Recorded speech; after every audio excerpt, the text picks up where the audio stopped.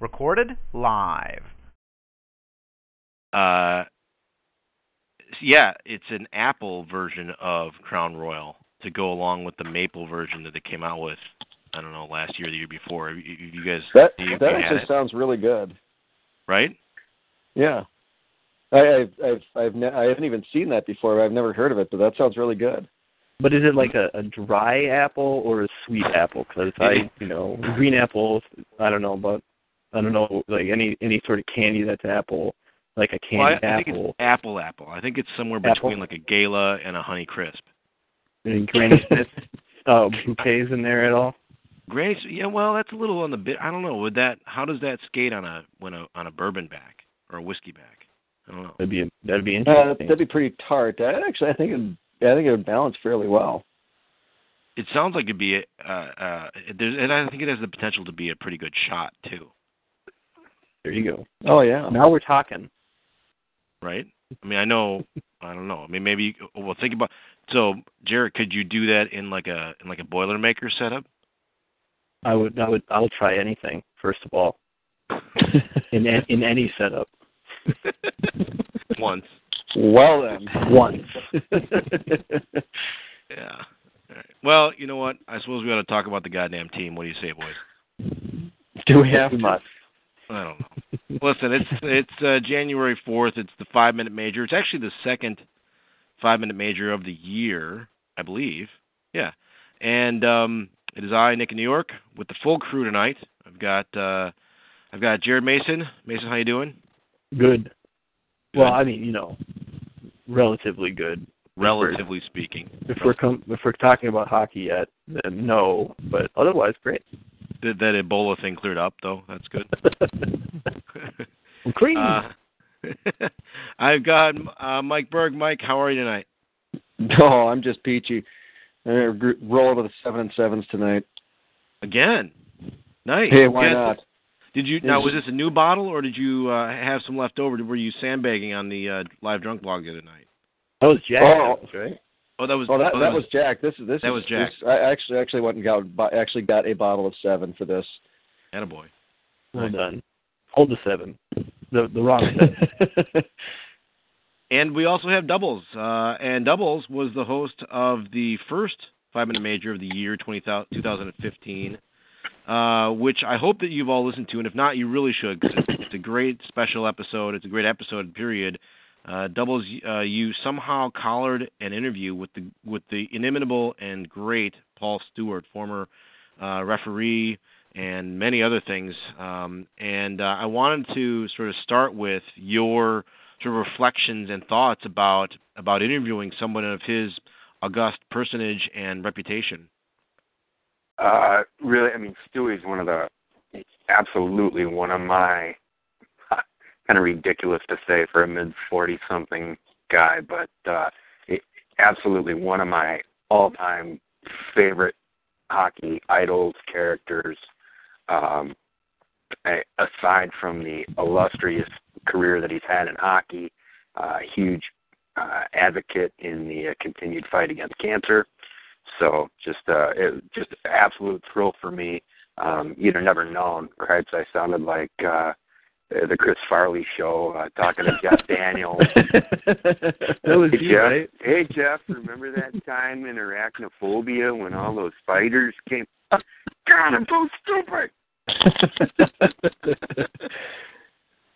No, you know what? That was really good stuff. I thought that was fantastic. It was really good material there. He's a real character. He's really something to listen to.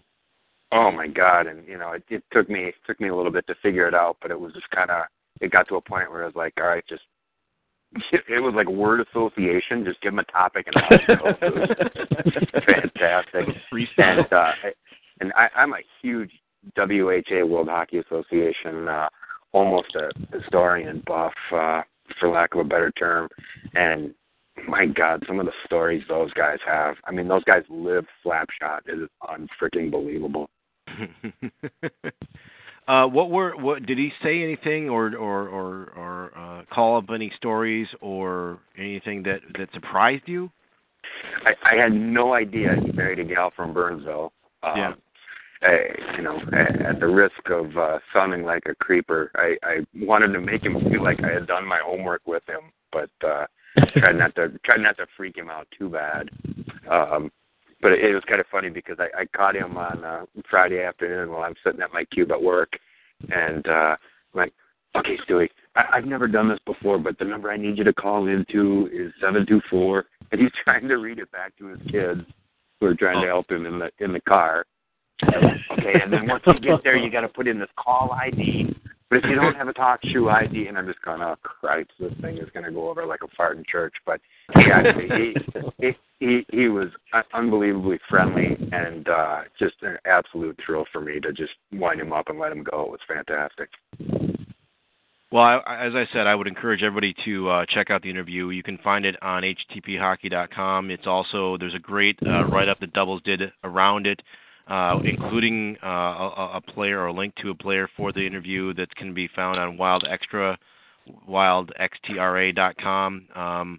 And it's a fun way to spend some time listening to one of these old school hockey guys, and I do mean old school hockey guys, reminiscing about his career, his family, and even a bit on the state of the game. It was a lot of fun to listen to, and I have to believe it was a pretty special experience for you as well. So congratulations on a job well done. Thanks. It was a lot of fun, and in a weird way, after talking to him, I almost felt kind of cheated that I haven't been punched in the face by him at one point or another. But I mean that in the most complimentary way. Just a absolute all-time character, and I was a little surprised that he had so much involvement in the movie Slapshot. In fact, he's the player in the yellow helmet for the Long Island Ducks. Probably a more familiar way to describe it would be he's a teammate of goaltender Tommy Hanrahan that loses his mind on Reggie Dunlop. You can see Stewie kind of sweeps. He kind of comes behind the net and sweeps the puck out right before Hanrahan goes mental there. So it's pretty good stuff. It's a real treat for me for sure. Outstanding. It's great. Everybody would do themselves well to give it a listen, and we really sincerely hope you do. So, all right, boys, let's address the elephant in the room here, and this is this goddamn team dropped. I mean, obviously the game last night, the 7-1 loss in Dallas, predictable in that they lost, probably, given that they had to travel and the travel got screwed up and everything like that. But certainly not predictable necessarily in the way that they lost. And as opposed to just rehashing a 7-1 ass-kicking, which, speaks for itself on its merits or lack thereof, I want to talk about the fact and the comprehensiveness with which this team is just utterly and completely underperforming at every level at this point, 37 games into their season. Mason, let's start with you. I mean, you wrote a really, I thought, compelling piece on Wild Extra, your latest Sixer, about sort of what is this team, and you really spent some time on sort of what is their identity. And did the exercise of writing that out for you give you any additional clarity? Well, only on paper. So that, aside from that, not really. I mean, I resolved with that section with basically it's a a maybe ending. Like, well, maybe they could be this or maybe they could be that, but no one tells what this team how to play whatsoever, as we've grown to know. But I think it was pretty easy to boil down what we aren't, and that's a sad thing, right? We don't know what this team is, but we know what they can't do, and that's be physical. That's overly physical, mm-hmm. Or skillful, that sort of thing. And that was the thing that made me mad the most, is that there's no reason why we couldn't be both a skill and possession team, but they've got all the elements to be those, or that type of team, or those types of teams, but they just won't. What is it, like there's no reason why they shouldn't be, right? And that's why we're having this conversation. So why aren't they? Yeah. And is it, as a follow-up, can they be both? I mean, they could be either. Can they be both? That's personally, I think it's, it's kind of like talking about music and bands and saying, no, they're this genre or this genre, where really, that no band is necessarily one or another, if they're any good, that is. But I would say the same thing could be true for hockey teams. This, for instance, like take the LA Kings, you'd call them probably a more physical team, but because of their physicality, they possess the puck a lot, or is it the other way around too, where they don't possess it a lot because they're always hitting? But each of the elements can be a way to, I think, to kind of let another element take over. But yeah. You look at old school Detroit, and they were definitely a possession team, but because they were also skilled, they were able to just run circles around people, while holding the puck. So I think they can go hand in hand, but certainly nothing is going hand in hand with this team right now. Other than fucking up and falling down, those two things. Unless you could jumping off hand in hand, that would be one thing that is certainly happening.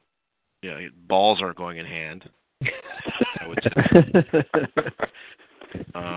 Mike, we know where you got to a couple of weeks ago on the Yo topic, and I want to reiterate before people start freaking out that it was not so much that, in fact, it wasn't at all that you don't like him, that you think he's a bad coach, that you think he's the problem. It's that. And correct me if I'm wrong, but as I read your piece, it was that something needs to change, and it's easier to fire the one coach than it is to fire 23 players or to direct 23 players. But then, as I recall, last week when we all talked ourselves into feeling a little bit better about things in general, you got to that sort of space with him as well. Where do you stand tonight? What's the temperature outside? Which way is the wind blowing? I don't.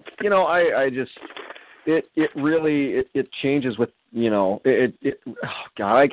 I don't fucking know where I am, man. It changes all the goddamn time because it's 1 minute I'm thinking, all right, fine, whatever, this team, it is what it is. They are who they are, and nothing but my impotent rage is going to do anything about it. And then I think, fuck, these guys can do better than this, and then I get mad at them again. So there's a thrashing like last night, and I didn't watch the game. I mean, were there turds all over the ice from this team? I mean, yes, it's like from all the players shitting their pants constantly. I mean, yes, it was just I do not understand this team sometimes. I'm probably still in the Zen state right now, where it's like, we just have to accept that this team is what it is right now, and we're not. Fuck, I don't know. You get me wound. You get me. Yeah, I'm like Stewie, man. You get me wound up on a topic, and I don't even know which way I'm even looking right now. I mean, it's sometimes I think that this team can pull their heads out of their asses, that they can make it work, and that they can do the job. And then part of me thinks that it's completely pointless. All right. I mean, I'm going to give you a break, and I want to get that blood pressure up too high, so I'm going to come back. Yeah, well said.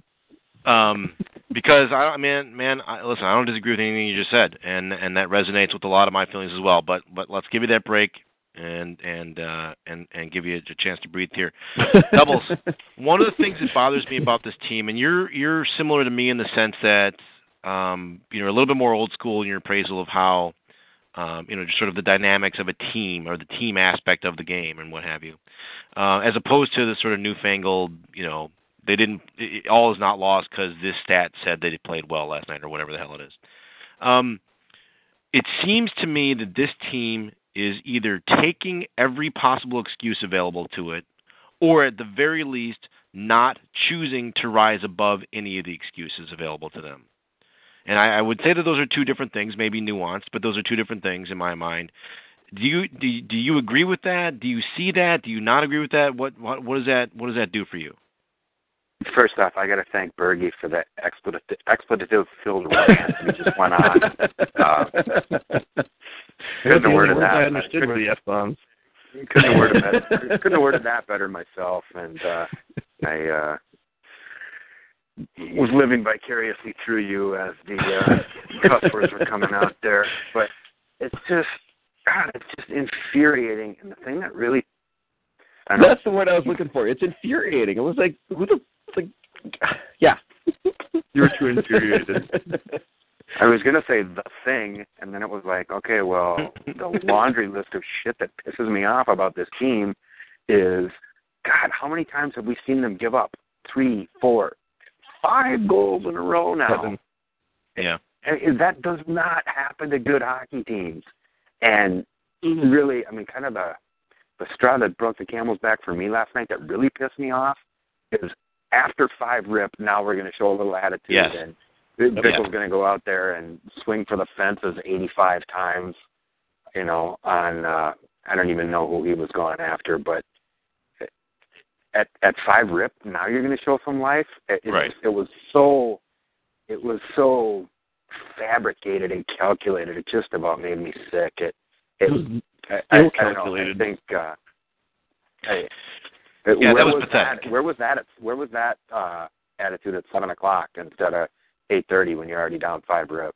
Yeah, it was unprofessional in the sense that it was almost immature. I mean, it's you're going to have bad legs because you played the night before and you had traveled all night to get to Dallas and what have you. So you're gonna waste that energy on screwing around when you're already getting your ass handed to you. That's crazy. And then let in 2 more goals. Don't get me wrong. I love a good scrap as much as the next guy, but it was almost embarrassing. Yeah, no, I agree. I mean, it's and that's where I was going with, sort of taking every excuse available to them, and they're paying lip service to not, no excuses and what have you. But the bottom line is they came out flat when they could have come out flat. They didn't buckle down and find their nuts and rise above it. Nick, let me jump in here.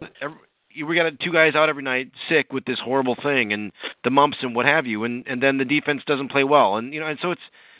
I think the mark of a good team and a team with strong leadership and et cetera is a team that somebody's gonna somehow coalesce all this potential negativity and distraction and say, you know what, we're better than that. Follow me. There's no way Mark Messier lets his New York Rangers team in '94 get away with that kind of shit on any consistent basis, if ever. And that's. And I'm not trying to make this just about leadership, but that's sort of what I'm talking about is find a way to have the whole be greater than the sum of the parts. Is Messier available? Can he still play? We could use Messier. He can ride a 3-wheeled scooter around. We know that. I saw somewhere, it might have been on Micheletti's Twitter feed, where all of a sudden this, quasi line brawl breaks out. Say that 5 times fast. And Micheletti wants to point fingers at Brodin for not grabbing a hold of Daly, and to start going after Daly while he's going, while Daly is trying to go third man in on our guy that gets 37 seconds. Time on ice a night every 10th game. Are you serious with that, Mick? Is Brodin supposed to break a knuckle on a helmet in a 5-rip game defending Bickle? Are you dry humping me with that? Well, here's something that really strikes out at me is that if a good team knows, like, I can't fucking believe we had to sit on a goddamn plane for 9 fucking hours last night. Let's just jump on these assholes. First thing, get a 1 or 2 goal lead and then just sit on it. I mean, that's what a good team does. I mean, they know that they're going to be dead ass tired by the third period, and what they're going to do is they're going to go out there, they're going to take every advantage they can in the first 15 goddamn minutes, and they're going to do everything they can to get a quick lead so that they can hang on to that lead and win the game that way. You know, instead, what this team does is they say, well, I guess I'm just going to stand here holding myself, and, you know, maybe that guy will do his fucking job so I don't have to. Yeah. Just keep going. Yeah, right. I'm not getting in the way of that. I'm not stepping on that. That's what a good team does. A good team says, you know, we got fucked last night. Let's go out there. Let's do something. You know, and every time they win one of these games, they don't come back and they don't say, hey, we got to do this again. They say, hey, we won a game. Awesome. That's good. Let's get, you know, let's all go get laid. And then they don't do anything with it. They don't even get laid. Yeah, it's you're right. It's like they get a win, and then that's, you know, they already have their excuse not to need to perform the next night. You know, we lost the second one, but it was a back-to-back after a good emotional win. Yeah, and every win they get means jack shit if they don't go out and win again. Mm-hmm. Yeah, no, they don't have any more margin for error in that way. I mean, they really don't. Now we were talking about this beforehand, and it is sort of interesting. I mean, the feeling of sort of desolation here is really more optics than statistics, in the sense that, you know, they have 37 games played, so they're less than half the way through the season. Yes, they're in 11th place in the conference. Yes, they only have 40 points. But they're still, I mean, from a pure numerical standpoint, they're still only 5 points back of 8th place, albeit 3 teams, because San Jose and Calgary both have 45 points, Dallas has 41 points, Minnesota has 40 points, right? So it's still, you know, sort of mathematically a stretch to say that, in a vacuum, to say that they're out of it. They're not. But nobody in their right mind who's watched this team this year feels good about their prospects for making the playoffs, and I think that's just, I think that perception is reality at this point. And here's the thing: I don't think they don't certainly seem to act like right now like they believe that they're going to get it together. Mm-mm. Yeah, there's no urgency and there's no consistency in this team. Yeah. Equals underperforming. Exactly. All right, so right figured now, it out. Here's the thing. Right now, I mean, okay, so who's going to fall, right? I mean, you know, Russo did a little bit of this a week or so ago, but you know, LA is sitting in 7th place right now with 47 points, tied with Vancouver and Winnipeg for points, albeit with more games played than both of those two teams. So I guess they're tied for 5th place with 47 points. You don't see LA doing anything other than figuring it out. I mean, they're sort of just getting their sea legs and getting, you know, just squeak into the playoffs and they'll be fine, kind of thing. I'm not necessarily a buyer yet on Winnipeg. I'm not a buyer yet on San Jose. I'm not a buyer yet on Calgary. I'm not a buyer on Dallas, even though they just beat the shit out of us last night, right? And then Colorado in 12th place is only 2 points behind the Wild with only one more game played. But I'm not a buyer on them either. So, you know, it's possible that teams. I mean, the one team that I think is showing staying power right now is freaking Nashville. I mean, I don't see them falling. And you know, and hopefully, you know, they can sort of entertain and keep Chicago and St. Louis engaged, and so they don't really worry about this guy's mind. I mean, I don't know, it really doesn't work that way. But so I'm going to put it out to you guys. Among the teams that we're chasing, Dallas, Calgary, San Jose, just to get into the top 8, and then LA, Winnipeg, Vancouver above them, who falls? In order for the Wild to move up, somebody's got to fall. So from whom are we going to take over points? Winnipeg. You know, so Winnipeg's down their top 4D right now. Right, and they're 5-3-2 in their last 10, and they're playing great hockey. They've got a +8 goal differential. So as that starts improving their health, exactly, they're going to get worse. Out of all those teams, they're probably the weakest. And I mean, I'm pulling shit out of my ass here, literally. But nice. I guess my only concern, if I'm a Winnipeg fan, is what's this going to do to chemistry when we start getting players back? And that's. I mean, I'm grasping at straws. That's the only thing I can really think of, other than to say they're probably the weakest of the teams that we're chasing right now. And that's the point to bring up. Yeah, maybe on paper, whatever, they look like the weakest team. They weren't great last year, the year before. They had gumption, But I mean, they're playing with spirit, and this team is spiritless right now, or exactly. the Wild, that is. And I wouldn't say that any of those other teams above us are playing with the same void of spirit that the Wild are. And I do try to watch as many of our competition games as possible. But I mean, and all of them are better teams, and they're not playing like soulless husks. It could be a little dramatic. And what's your perception of Calgary? Because that's the one team that sticks out to me as arguably worse talent-wise, even than Winnipeg. It seems to me that they've only been surviving on spirit this year. I'd agree, but that's better than hoping that your talent on paper scores for you instead of actually doing it. Yeah. Well, I think they're riding a great a lot of momentum from the early part of the season. Hiller was a good addition. Is it Gerard? I'll never be able to say that, but their defender that's really helping out in the back line on the offense. Giordano. Giordano. Thank you. I think everyone pretty much assumes that the other shoe's going to drop eventually for them. Probably the same thing for Winnipeg, but it might be too late for a team like the Wild to take advantage of them coming back to earth. Doubles, does this Wild team make the playoffs this year? Playoffs?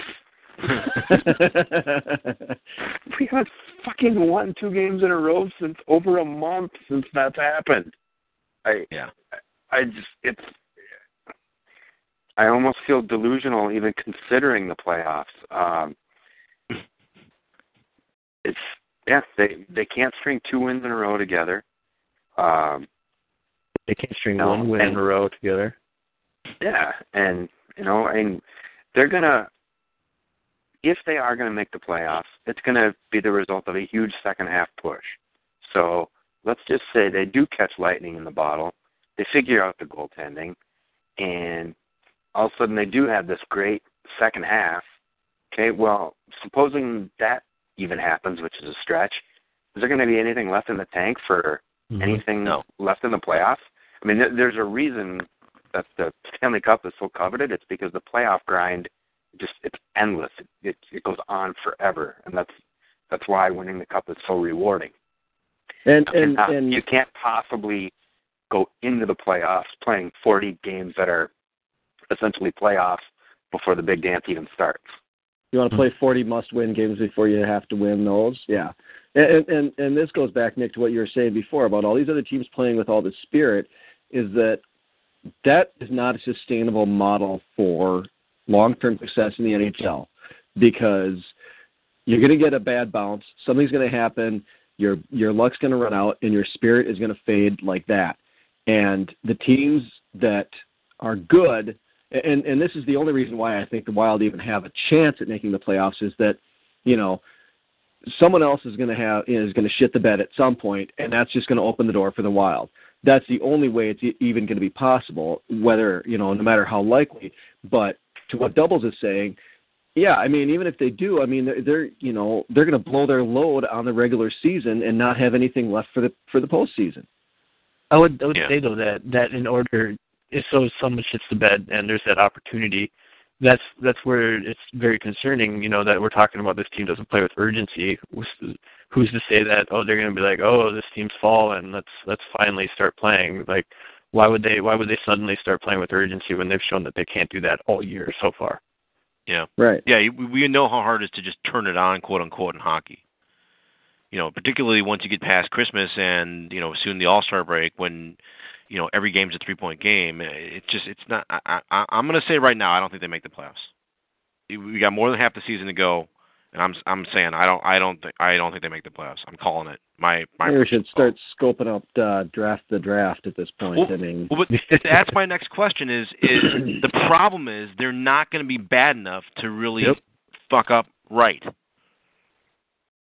Right? I mean, so you're saying they're like the Vikings?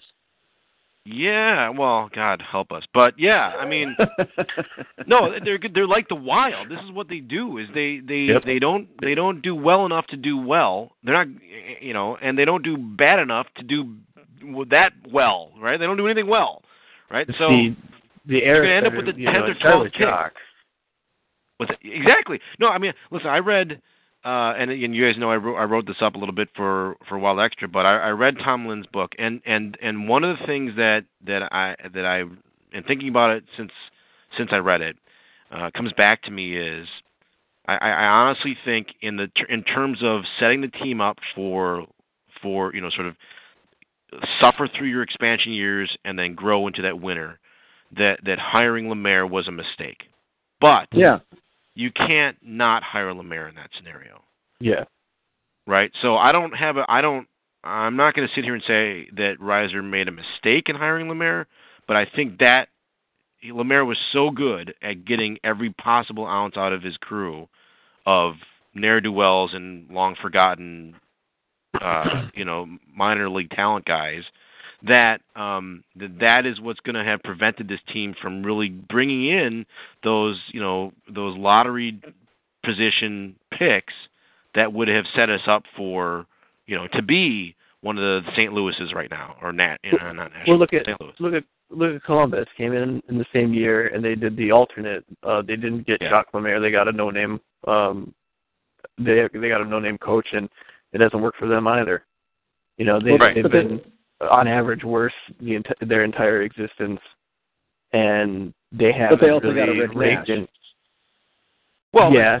I mean, but what would you rather have at this point? Would you rather have had a great run in 03 and one other playoff series victory and three more appearances in the playoffs than they have, but marginally more success at best? Or I mean, they've got fewer points than we do right now, although they had a horrible start to the season. But I don't think that we're that they're that much farther behind where we are developmentally right now at all.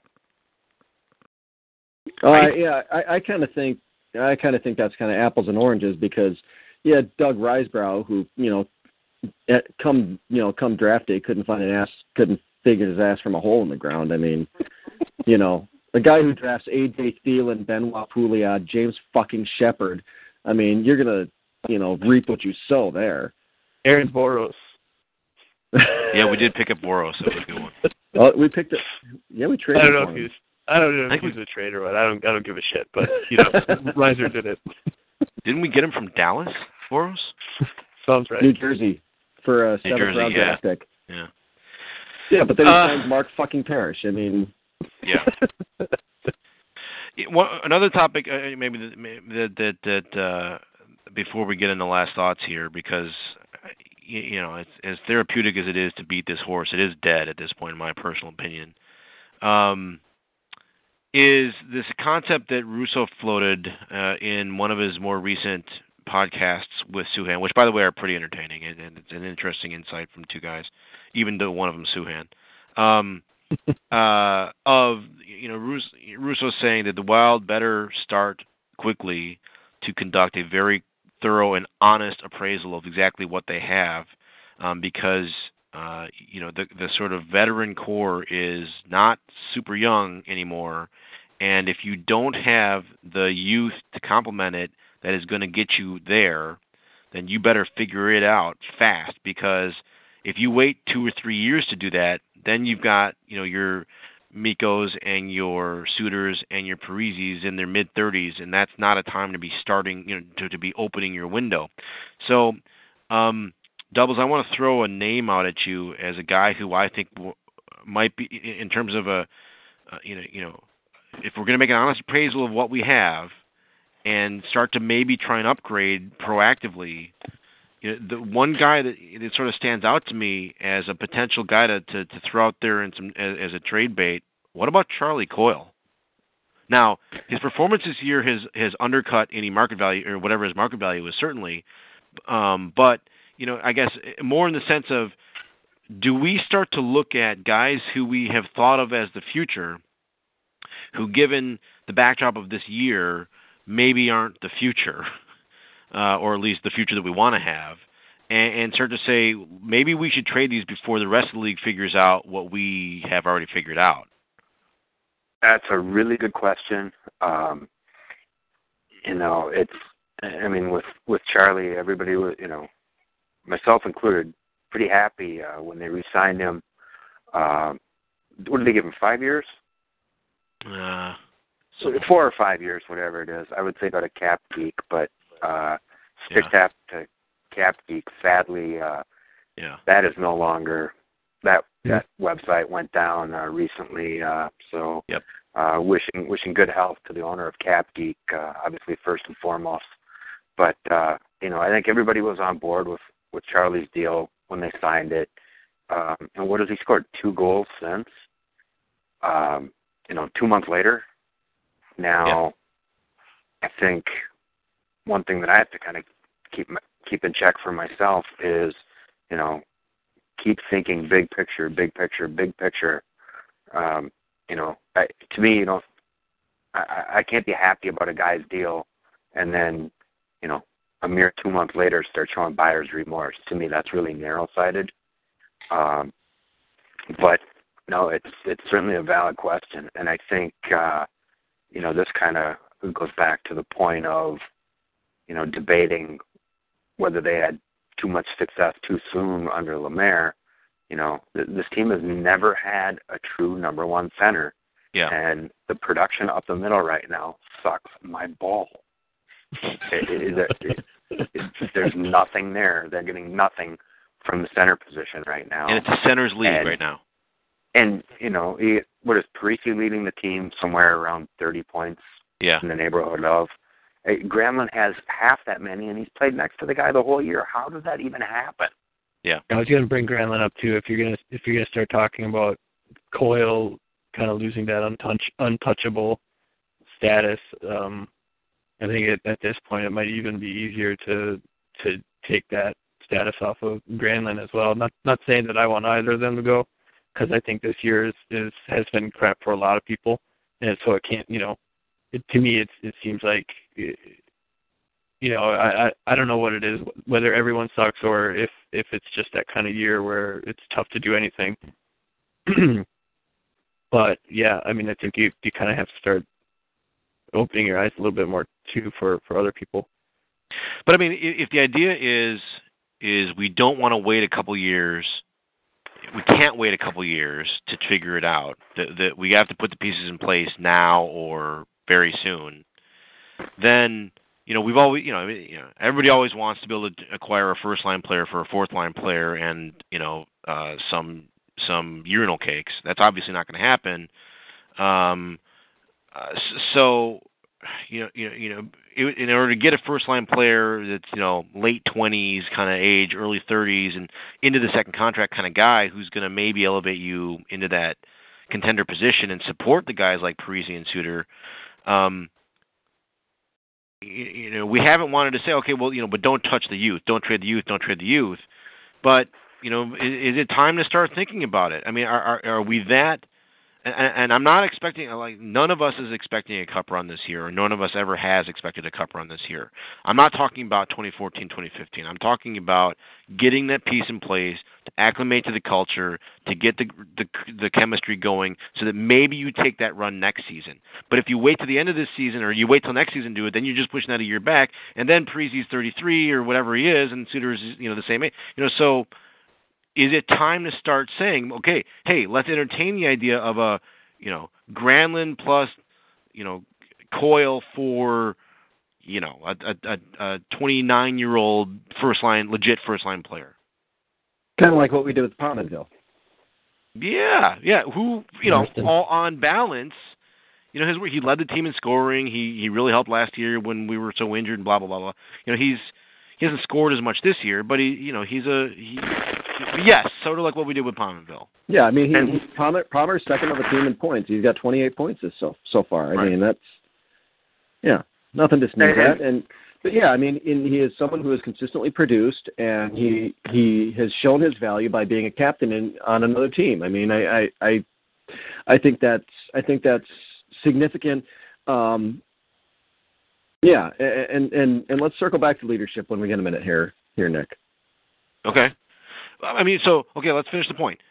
You've got Niederreiter, you've got Zucker, Coyle, Granlund, Spurgeon, Fontaine, Haula, Brodin. Shut Dumba, your fucking face.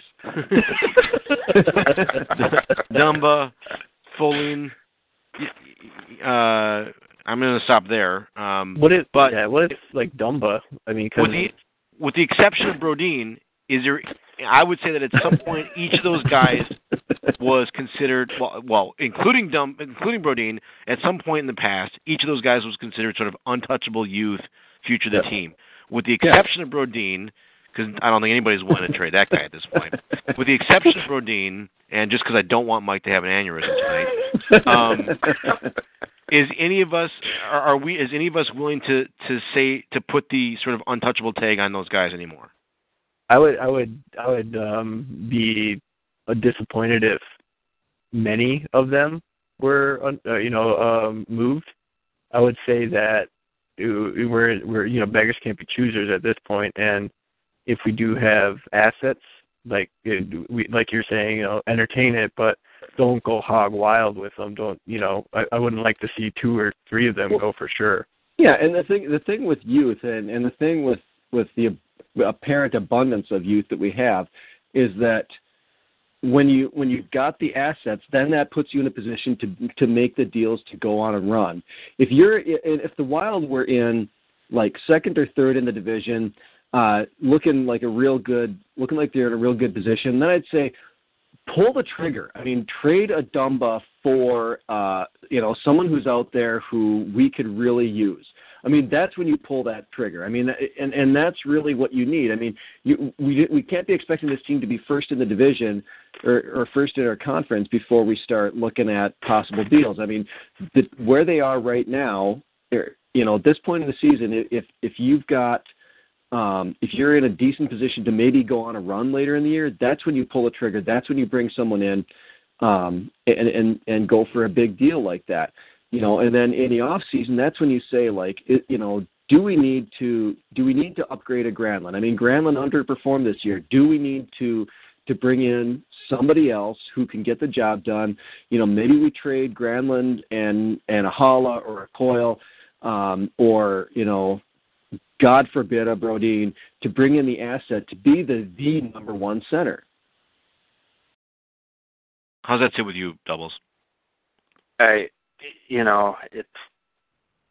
think a big byproduct of youth is going to be inconsistency. Right. And it seemed like earlier in the year, it was kind of like, okay, Zucker seems to be coming along okay. Spurgeon, Scandella, they're doing their part. And, got to a point where it was like, okay, Nino had the hat trick, and all of a sudden he's doing his part, he's got 14 goals in 37 games. But Christ, now you look up and he's minus 74 all of a sudden. It's so up and down with these guys, and I really think they do need to keep the big picture in mind. But Parisi and Suter are not getting any younger, and I'm pretty sure Mike in particular was pretty adamant that this is not the year for them to make a run. Well, they're not getting any younger, and I'm sure Dan Marino thought he was going to get to the Super Bowl more than once beyond his rookie season as well. So I don't know what the answer is, but I find it very hard to believe that heads aren't going to roll if they don't make the playoffs. And at the risk of sounding gloom and doom, I don't see how they're going to make the playoffs at this point, and I don't see how heads don't roll as a result. laces out. That's the thing. That's the thing with the ownership, and that's the real wild card here, because you never know what Craig Leopold is going to demand. I mean, is he going to want heads to roll? If he is, then well, guess whose head it's going to be. I mean, either going to be Chuck Fletcher putting his own neck on the chopping block, or he's going to find someone else to put out there.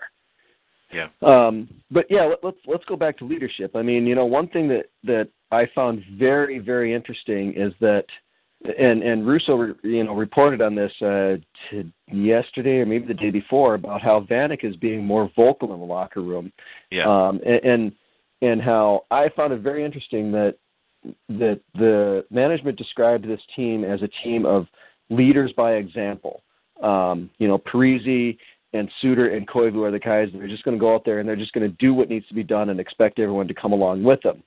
And I thought it was very interesting because Vanek said Russo reported some very interesting facts. First of all, that when Pominville and Vanek were coming up in the Sabres organization, there were leaders there who encouraged the youth to be comfortable to speak up. And you got to wonder if is that happening in this locker room?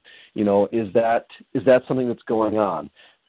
And do we need players who are more vocal and love him or hate him? I mean, I think that is one thing that I do appreciate about Matt Cook being in the locker room, being on the ice, being on the bench. Is you got to give the motor mouths a little bit of credit for just constantly having his mouth going and talking, and maybe that's where we need like a Matt Cullen. Maybe that's where a guy like Matt Cullen would be beneficial to this team. Someone who's going to be talking to the other players and saying, "Hey, good job, come on, keep it up." That sort of thing. You didn't just suggest we get Matt Cullen back, did you? What? Who? Me? October is behind us. No, October was a long ass time ago. I mean, I don't have an issue with that. The thing where my mind went to though when you were talking about that, Mike, was that okay? But that suggests that the 5 or 6 or whatever former captains that we have in this team aren't getting it done from a leadership perspective, collectively. Like, what? I'm not disagreeing with what you're saying, but the photo negative of that statement is that the 4 or 5 or 6 or however many we have former captains can't figure out how to lead this team in their own way. And I'm not going to ask them to be something they're not. And look at it like this: if you have a team with Pierre-Marc Bouchard and Mikhail Granlund and Mikko Koivu on the first line, they're going to be awesome at passing at each other, and they're going to be fucking amazing at passing. But not a single one of them is going to take a goddamn shot on net. There are different types of offensive output, and there are different types of leaders. There are leaders who just do shit, and there are leaders who say shit. There are offensive players who pass the puck, and there are offensive players who shoot the puck. I mean, you have different roles, different types of leadership, and different types. Just same way you've got different types of offense on a team. No, I get all that. I'm just saying that if we all take that as a given, him keep going. That was good. If we take that as a given, that also means that the leadership that we have, such as it isn't working, failing as leaders. Yeah, I don't know if I'd go that far, but I see what you're saying. I mean, but we suck. Yeah, I mean that's right. I mean, how many former captains do we have? It's unbelievable, right? I mean, it used to be former number 1 draft picks when we had Reiser. Now, and then it was former tough guys when we had Reiser, and now it's former captains, right? So, and we suck. So, I mean, 1 + 1 in my book in that case equals 2. I get and agree with what you're saying. I just think that. As an aside, that by the way, that also means that the leadership that we have right now isn't getting it done. I don't put a lot of stock in the whole rah thing. Like, for Christ's sakes, we're talking about grown men that are professionals. Do you really need the guy next to you to say, "Okay, let's go"? All right. Yeah, that's a good point. To me, one of the biggest problems is anytime Russo mentions Charlie Coyle struggling, he says, you can just go in the room after the game and he looks like somebody ran over a dog with a truck. You know, you cannot play that way, and I think it's impossible for those of us on the outside to gauge, but the mental side of the game is so critical. Yeah. I firmly believe the difference in the level of talent from the very best NHL players to mid-level minor league players, even that gap in talent is so marginal, and 99.9% of that, to my mind, comes between the ears.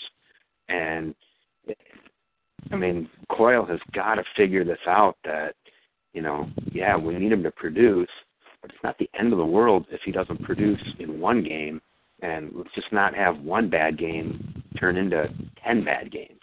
Yeah. Yeah, good point. Yeah. All right. Not wanting to belabor the points any more than we already have. Let's go to final thoughts here. Mason, what's your final thought for the week? Well, I think just kind of piggybacking off what is it? Is it leadership or not? So to me, it's if we suck and it's because the leadership isn't leading, or if it's not, then what is it? Is it what is not getting the team motivated? Is it the leaders or the coaching? And I think we just keep coming back to it that if the team continues to not get it and not be motivated, then it's the obvious thing will be, unfortunately for Yo, he's got a target on his back. Yep. Yeah, I think so. I mean, regardless of whether or not that's warranted by other actions or other things, I think that's got to be the way it goes. And it's Mike, final thoughts. Do you really want me to go there? Yeah, go ahead, man. Get down. No, just drink more. It's fucking, I don't know. Really, I just that's really about what we need at this point is as fans to continue to stomach this team is just more alcohol or more weed or I don't know, just something to numb the senses at this point. Well, I'd say their play is doing a pretty good job in numbing my fucking senses. Doubles, final thoughts. Well, I haven't been ripped since I started my cancer treatments back in 2007, but that horse shit that I watched last night up to 5-0 about made me fall off the wagon right then and there.